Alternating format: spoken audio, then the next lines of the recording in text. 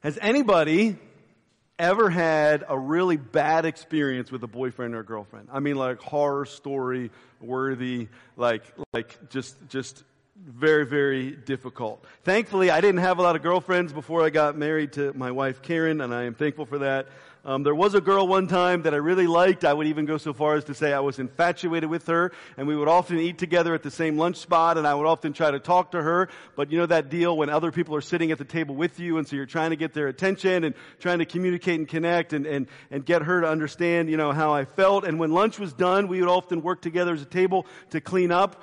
And sometimes I would grab the broom and the dustpan and I would actually crawl under the table to sweep up the crumbs under the table that we had made during lunch. I'm getting some strange looks, but I would actually do this. And I would take the opportunity to actually kiss the shoes of Patty Zahner, my first grade crush. It was a way to get her attention.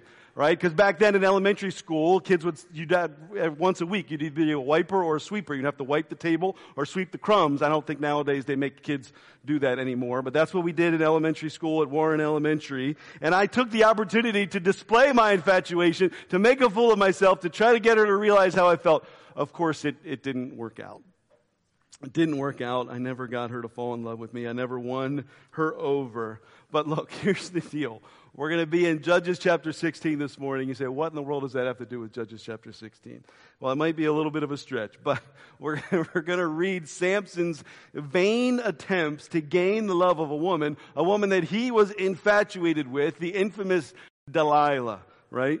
And Samson is going to act in ways that are completely foolish, totally illogical, self-destructive, far beyond crawling under the table and kissing the feet of your first grade crush, right? Samson is engulfed. He's infatuated. Judges 16 is the story of Samson's downfall. And at first it appears that Delilah is the villain of the story, but I think we'll come to see that really Samson is his own worst enemy.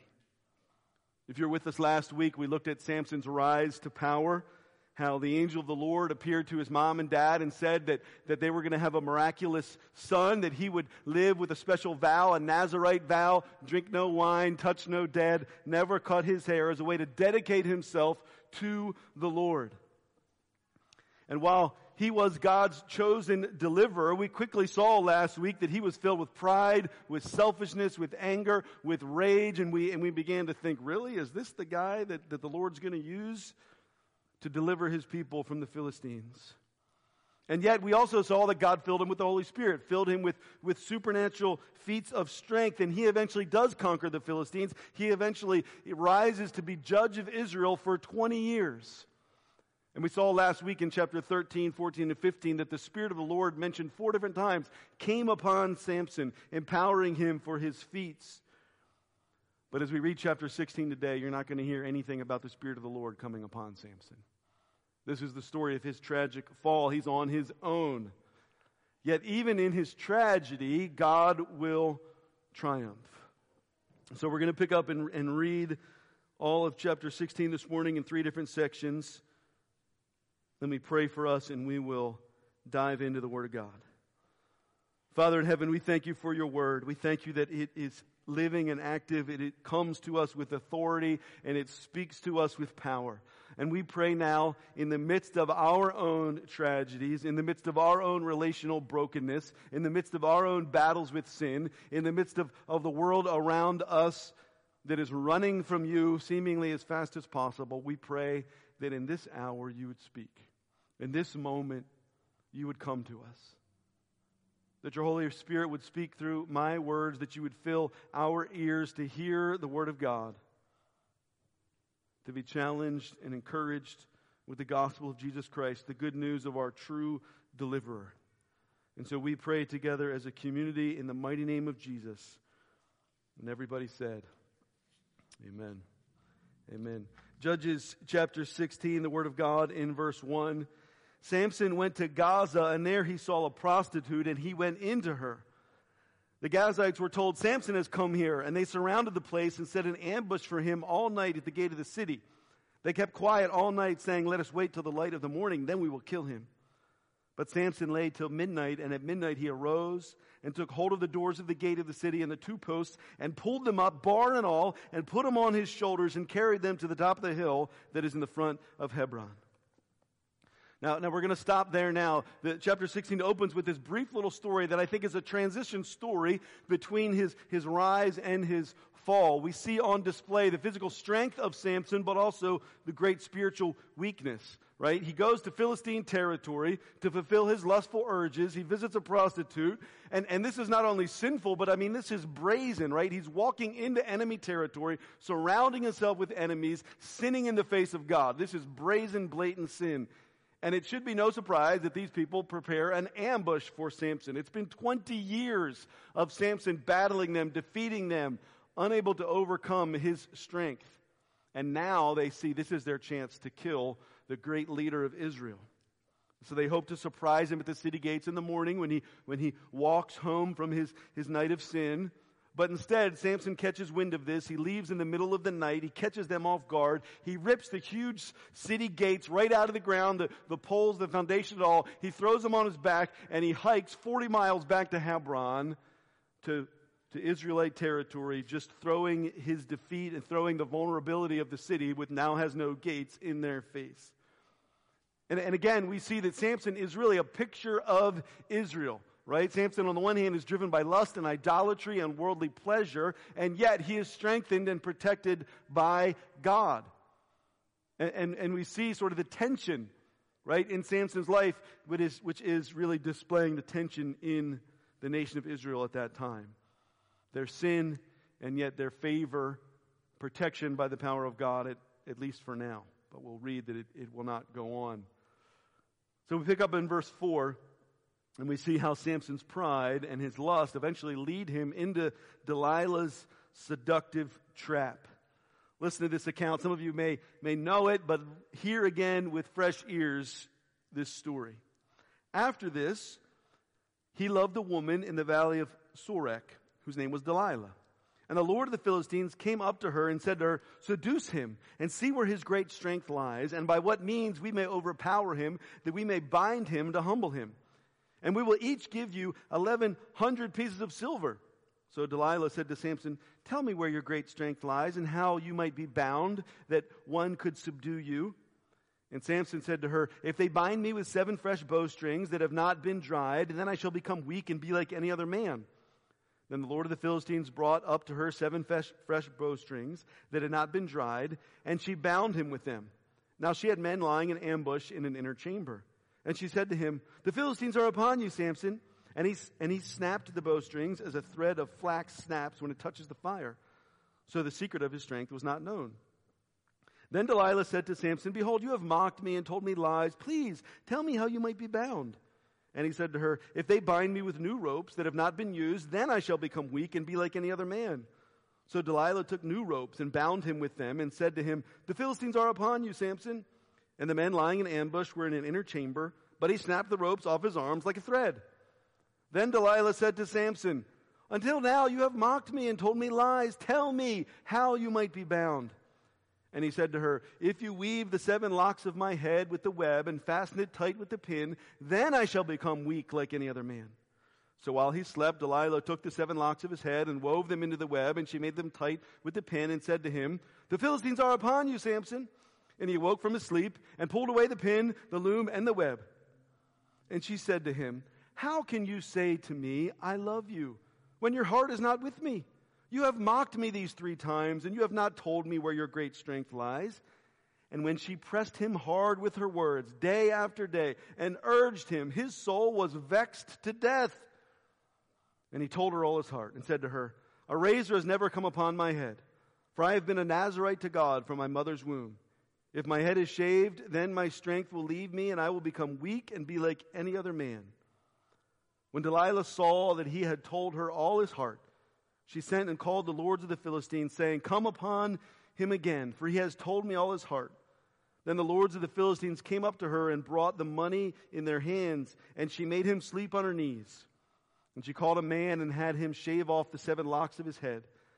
Then she began to torment him, and his strength left him. And she said, "The Philistines are upon you, Samson." And he awoke from his sleep and said, "I will go out as at other times and shake myself free." But he did not know that the Lord had left him. And the Philistines seized him and gouged out his eyes and brought him down to Gaza and bound him with bronze shackles.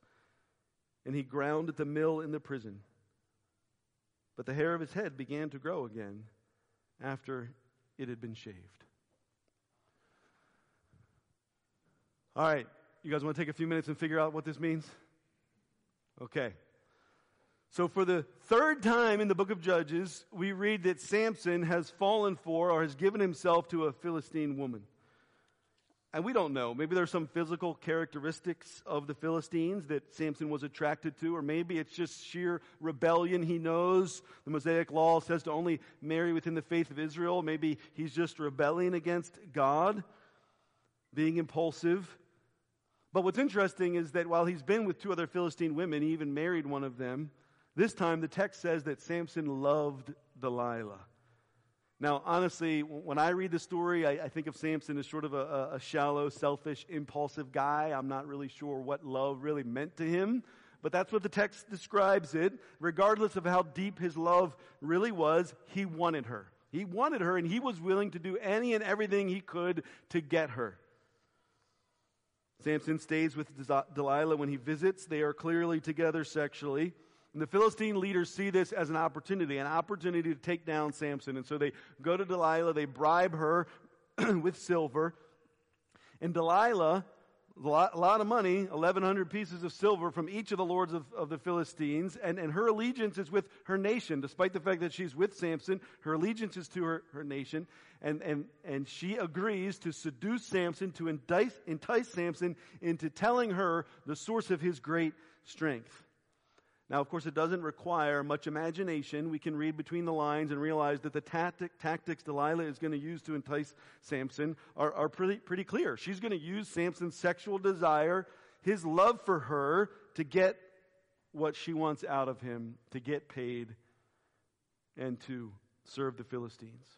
So Samson and Delilah go through 3 different times this little song and dance, right? And she says to him, "What's the secret strength, the source of your strength?" And seemingly without much coercion, Samson tells her.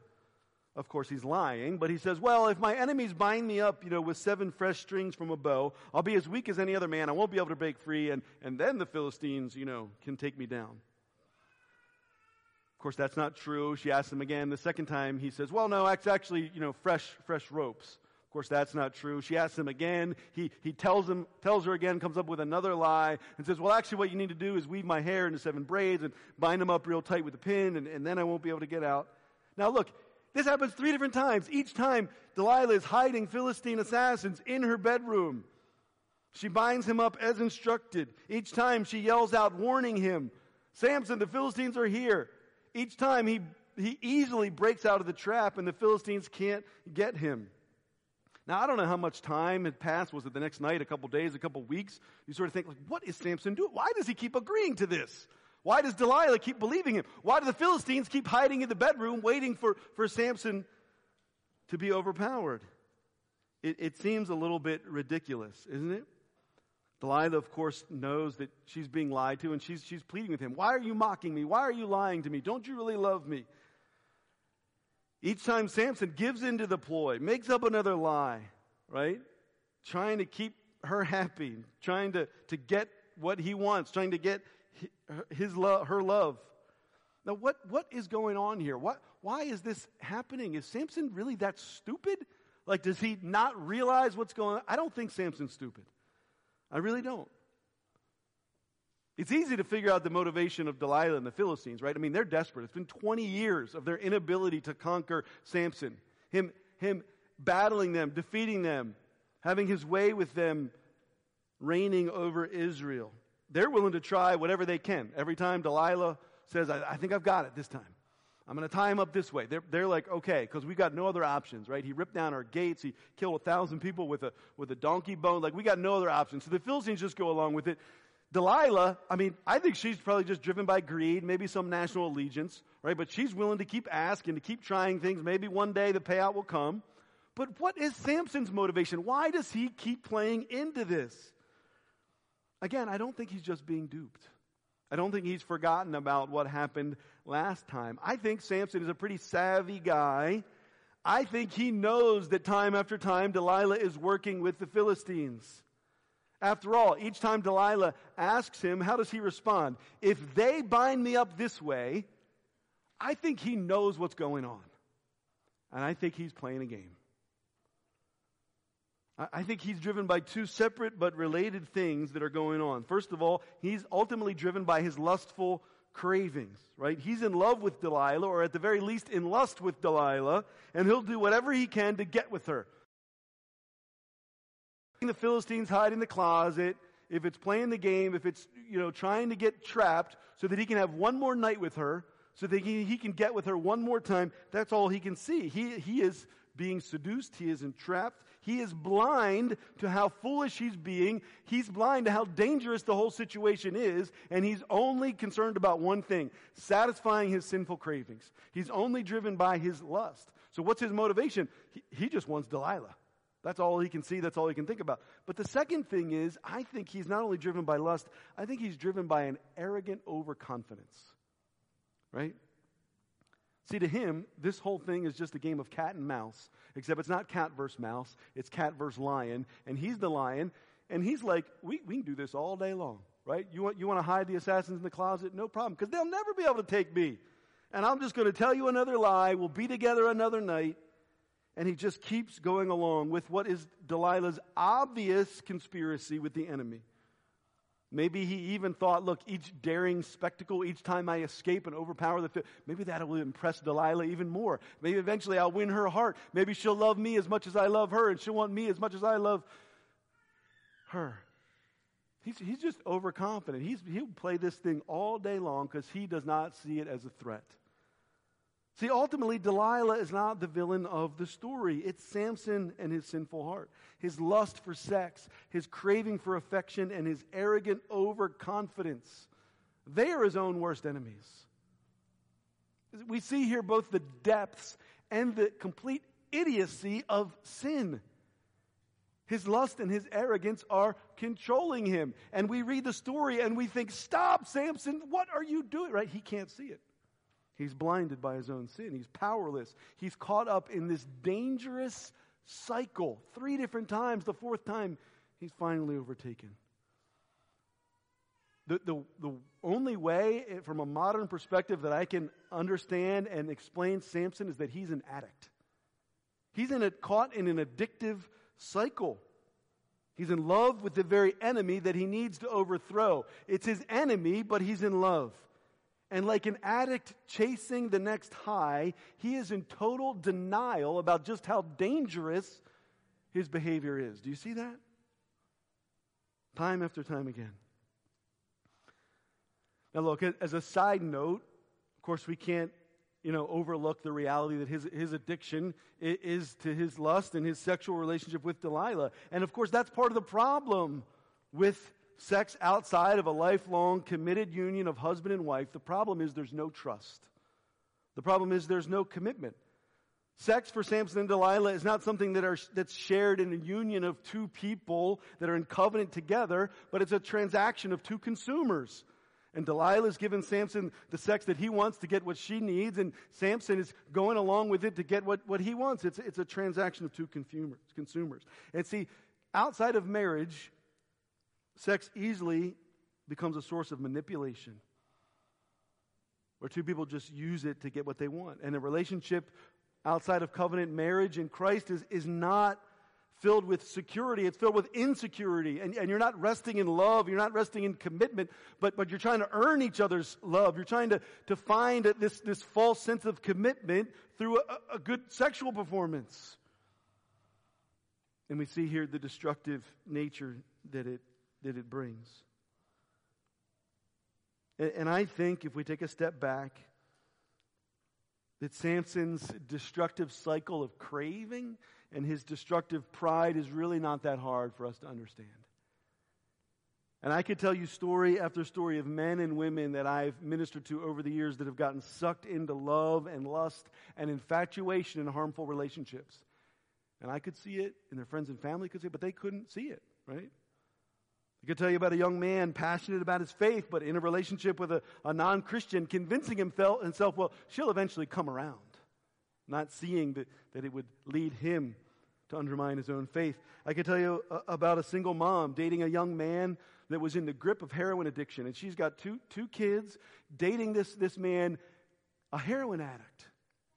Now, I'm not saying this man doesn't deserve love and grace and help. But she thought through this romantic relationship, she could turn him around. She could bring him around.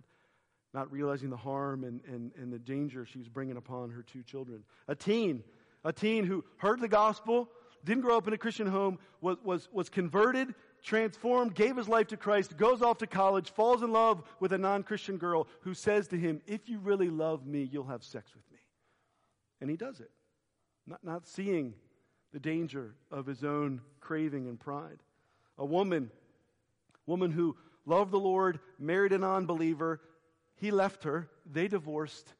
Years later, she fell again for a man who was not a believer. How many of us can identify with these cycles, with these patterns in our own lives? And maybe not that severe, or maybe more severe. Maybe related to sex, romance, or maybe other things. You may have never given yourself to these kind of romantic or sexual relationships. But those temptations, those desires, the craving that we face, those harmful cravings, I think we can all too easily identify with, and they often control us, right? If we want something bad enough, we're willing to forget everything that makes sense. We're willing to forget everything the Lord has taught us. We're willing to ignore everything that our friends and family are telling to us, because the thing that we want is all that we can see. And that was Samson's problem, and that's often our problem when we're caught in the cycle of sinful temptation. And in our pride, we minimize what we're doing. In our pride, we think that we are controlling the situation. And so we chase after worldly pleasures or instant gratification. We look to food or drugs or alcohol or sex or porn, thinking those things will satisfy us, thinking that they'll fulfill us, thinking that we can dabble and it will never grab us by the throat. But sex and alcohol, food, drugs, entertainment, whatever it might be, the pursuit of power, the pursuit of sex, the pursuit of the affirmation and approval of other people will eventually control us. And you can think you're under control. You can think, well, yeah, I know I'm a people pleaser at work, but I can manage it. I know I've gotten sucked into a cycle of comfort, with junk food and Netflix. I know I'm drinking a glass or two more of wine in the evenings that I should. I know I shouldn't be looking at these. You think that you can control it. I think I can, but we can't. See, we think we're getting what we want out of the relationship, whether it's a sexual relationship, a physical relationship, something in the world. We think that we can't be defeated, but the more we give into the game, the more it overtakes us. The foolish, illogical downward spiral that Samson fell into is something that is all too common in the human experience. And the more we convince ourselves that we are in control, the more we become powerless. Until one day, like Samson, Delilah's pressure just became too much. And like him, we are trapped. Right? 3 times this addictive cycle happens. Delilah is getting sick of being made a fool of, getting sick of being lied to by this man who says he loves her. And she says to him in verse 15, "How can you say you love me when you haven't given me your heart? Won't you confide in me? Just tell me this secret. Prove to me that you love me. Prove to me that I'm your biggest priority. Share everything with me. You've played this game with me 3 times. You've not told me the truth. Just tell me the truth. Then I'll know that you love me." She pressed him like this for days, the text says, pushing him, nagging him, pleading with him. She finally wore him out, right? He was annoyed, it says, annoyed to death, and Samson gives in. He says in verse 17, I'll tell you everything, I'll tell you the whole truth. I'll tell you exactly where my strength comes from, all about my Nazirite vow, all about my Israelite faith, and what the source of my great strength is. He says, from the womb I've never cut my hair. It's a sign of my dedication to God, a sign of Yahweh's strength, of Yahweh's power over Israel, of Yahweh's victory to defeat the Philistines. And if you shave my head, if you cut my hair, God will leave me, my dedication will be ended, and my strength will be defeated. I'll become like any other man. Now, maybe it's possible Samson was arrogant enough to think he could tell his secret to Delilah. Maybe he thought he could bare his soul, win her love, and maybe he thought he could still hold on to his strength. Maybe he thought somehow in the deception of sin that he could still overpower the Philistines. But honestly, I don't even think he's thinking about what's going to happen when his head is shaved. I don't even think he's thinking about what Delilah is going to do with the information. I don't think he's thinking about the next time the assassins come for him. He's just done. He's at the point of defeat. He's given up. See, here's the trap that he's in. Delilah means too much to him to walk away, right? But he can't keep lying to her either. He can't walk away from her, but he knows he can't keep lying to her. He's just defeated. He can no longer keep fighting, but he also can't bring himself to walk away. And so he just says, I'm done. You win, I've lost, here's my secret. Let what's going to happen, happen. It's sad, isn't it?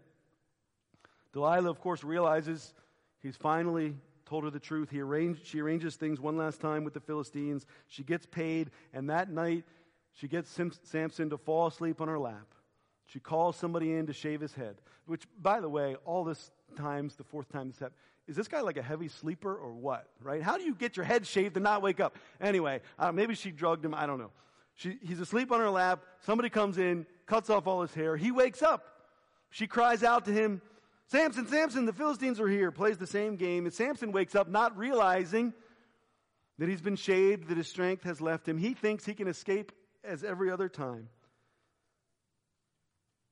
Look at verse 20, the saddest line in the whole story. He didn't know that the Lord had left him. He woke up. Didn't realize what his sin had done to him. Didn't realize what this addictive cycle had led him to. Didn't realize that God had left him. And so Samson no longer has the strength that he had taken for granted, no longer has the presence and the favor of God, the favor that he had, let's be honest, taken for granted. He just assumed, yeah, God, I'm always going to be God's chosen. Because no matter what he had done in the past, and Samson had done some seriously messed up stuff, but God had always been with him. But not this time. This time the Philistines capture him, they bind him up in shackles, they gouge out his eyes to humiliate him, to incapacitate him, and there he is, humiliated, blind, defenseless. He becomes a slave in the prison mill yard, grinding at the mill like a donkey. The hero of Israel. The hero has fallen. Samson, this anointed judge, this deliverer of Israel, has finally been defeated. Look, we've read in these 4 chapters about Samson's strength. He had always been strong on the outside, but his strength on the outside was never enough to overcome the weakness on the inside, the sin of his own heart. Samson had lived with this external dedication to Yahweh, with this Nazirite vow, but he hadn't ever had an internal transformation. His dedication on the outside had never impacted the internal dysfunction, the dysfunction of his heart, in his lack of pure faith and obedience. And we read this story, and really it's a parable. It's a parable of the nation of Israel, of their history, of their tragic downward spiral.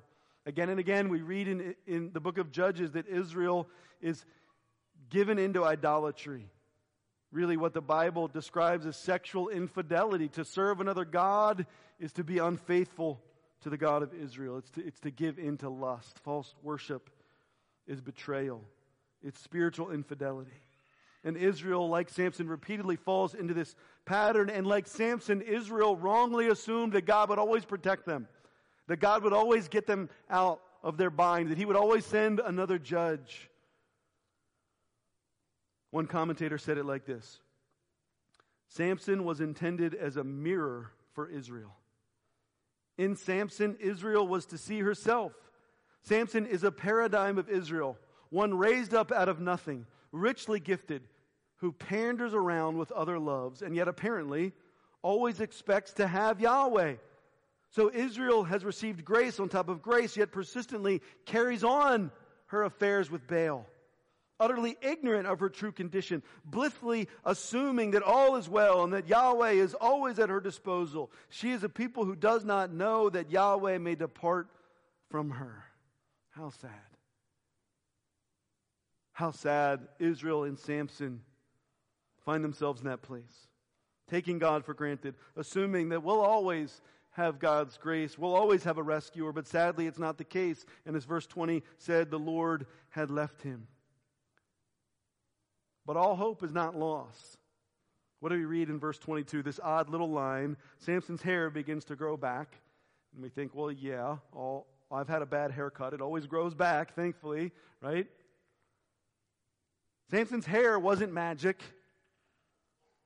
The power that he had came from the Lord.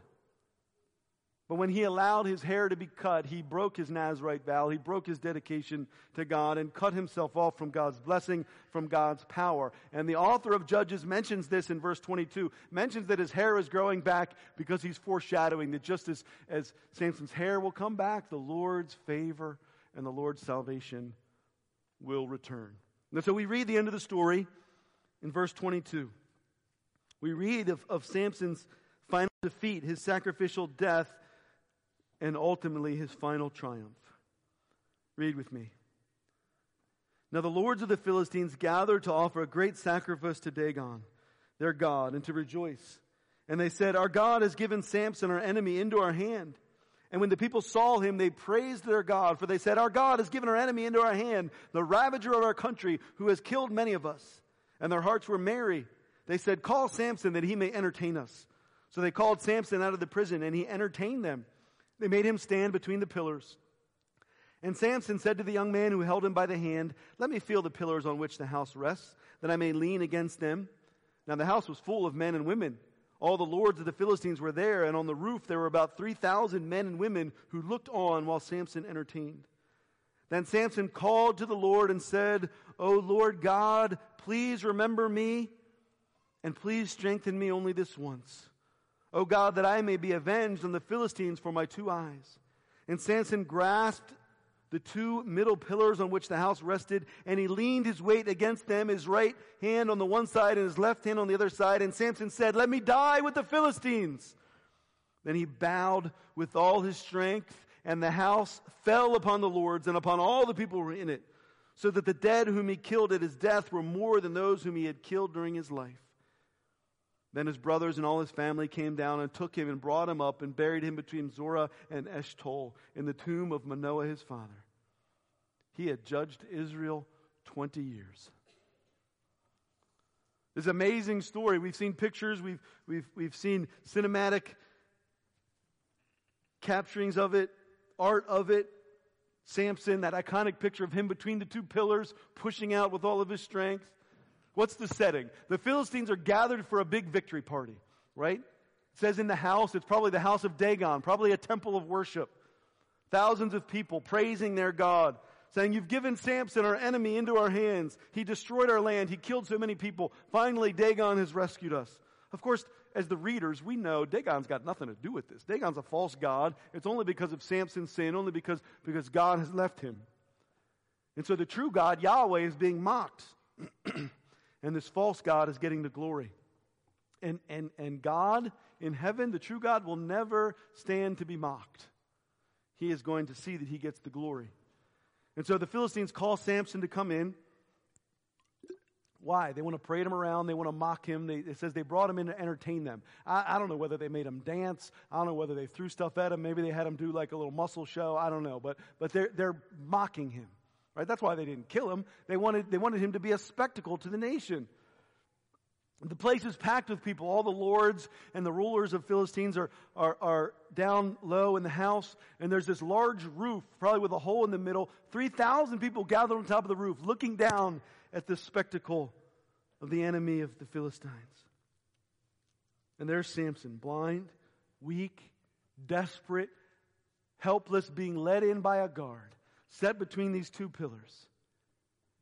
And he finally realizes, After 20 years of ruling Israel, he finally realizes, I can't do this on my own. And so he turns to God. He turns to God and he prays this humble, desperate, I think genuine prayer. Oh, Lord God, will you remember me? Remember your servant. Give me strength, God, one more time. And he's not demanding, he's not expecting, he probably knows he doesn't deserve it. But he says, God, allow me this one final act of vengeance on the Philistines, your enemies.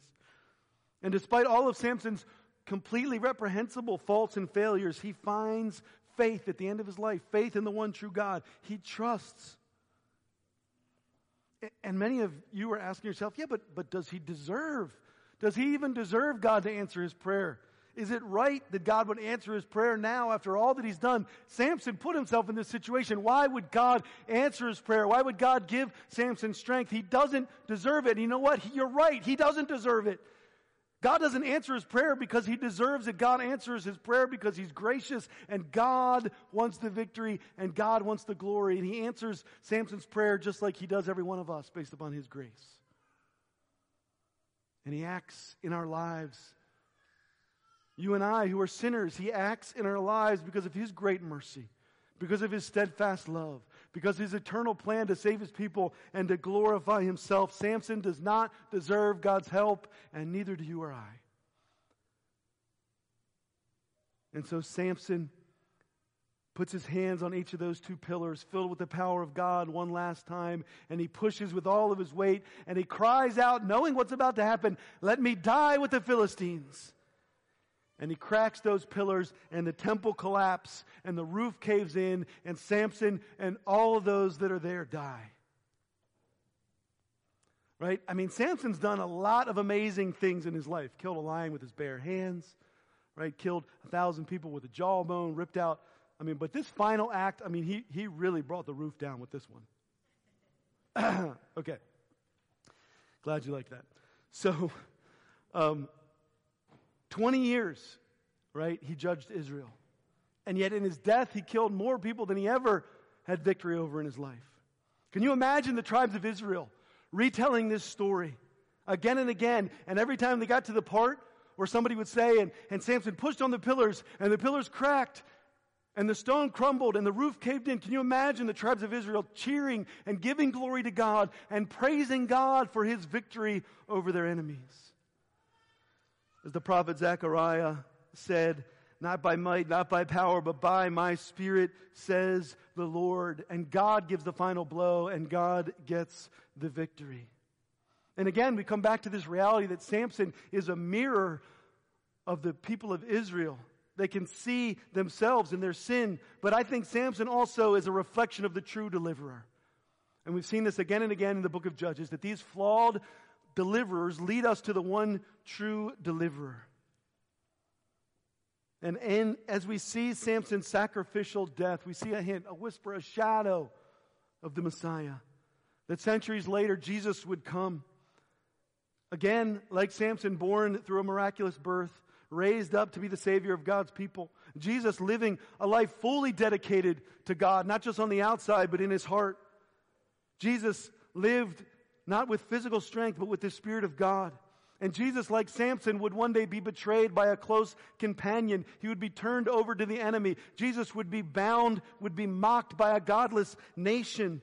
And they thought that they had the victory. But Jesus, unlike Samson, was doing all of this willingly, according to the eternal plan of God. Jesus sacrificed himself so that in his death, the enemy would be crushed. That our enemy of sin, of death, of eternal punishment before a holy God, of Satan himself would be crushed. See, guys, we're no different than Samson. We're no different than the people of Israel. We're caught, each of us, in this desperate cycle of addiction to sin and pride and lust, chasing worldly pleasures, looking for instant gratification, chasing after comfort of the world and the power and the success of the world, looking for the affirmation and the approval of others, thinking we'll find meaning, thinking we'll find hope, thinking it'll cover up our sense of guilt and shame, thinking that we'll never be defeated. And yet the more we give into the game, the more it overtakes us. And so we need a deliverer. And so, guys, we land at the same place we've landed so many times before. Trust in Christ. Trust in Christ. No matter what you're caught in, no matter how many years you've walked in faith, whether you've yet to even see the truth of God, trust in Him today. Put your faith in Him today. Find freedom from your sin. Find forgiveness from your guilt. Know that there is one that has conquered death. There is one that can free you from the sinful cycle, that rose up out of the rubble, that will give you new life through His resurrection. Friends, as the worship team comes back up, we're gonna stand in a moment and worship the living God. Be stirred, be reminded to trust in Him, to put faith in Him. Don't live in your own power. Live in the power of the Spirit of God. Don't trust in your own abilities. Trust in the accomplished work of Christ, who died on the cross, who rose from the dead. Colossians 2 says it this way. And you, friends, that's you and I, we were dead in our trespasses, in the uncircumcision of your flesh. And yet God made us alive together with Christ, having forgiven us all of our trespasses, by canceling the record of debt that stood against us with its legal demands. This He set aside, nailing it to the cross. He disarmed the rulers and authorities and put them to open shame by triumphing over them in Christ. Amen? Let's stand together and pray and worship. Father in heaven, we thank You for Your great grace. We thank You for the stories of victory that we find in Your Scriptures. We thank You for the stories of the Old Testament that call us and remind us and cause us to look to Jesus for fulfillment. And we confess this morning our great, desperate need for a deliverer. And we rest in Christ and Christ alone. Not in our own strength, not in our own works. And God, we recognize that like Samson, we don't deserve Your forgiveness. We don't deserve to have our prayers answered, to be released, to be forgiven, to be empowered. But would You this day, even now as we pray, even now as we sing in worship, would You restore us? Would You heal us? Would You empower us with faith? Strengthen us to walk in obedience. Awaken our hearts. Awaken those of us in this room, those of us listening online. For the first time, grant faith to those who walked in here as unbelievers, and grant strength and hope and power to Your sons and daughters. Hear our worship. Hear us, Lord.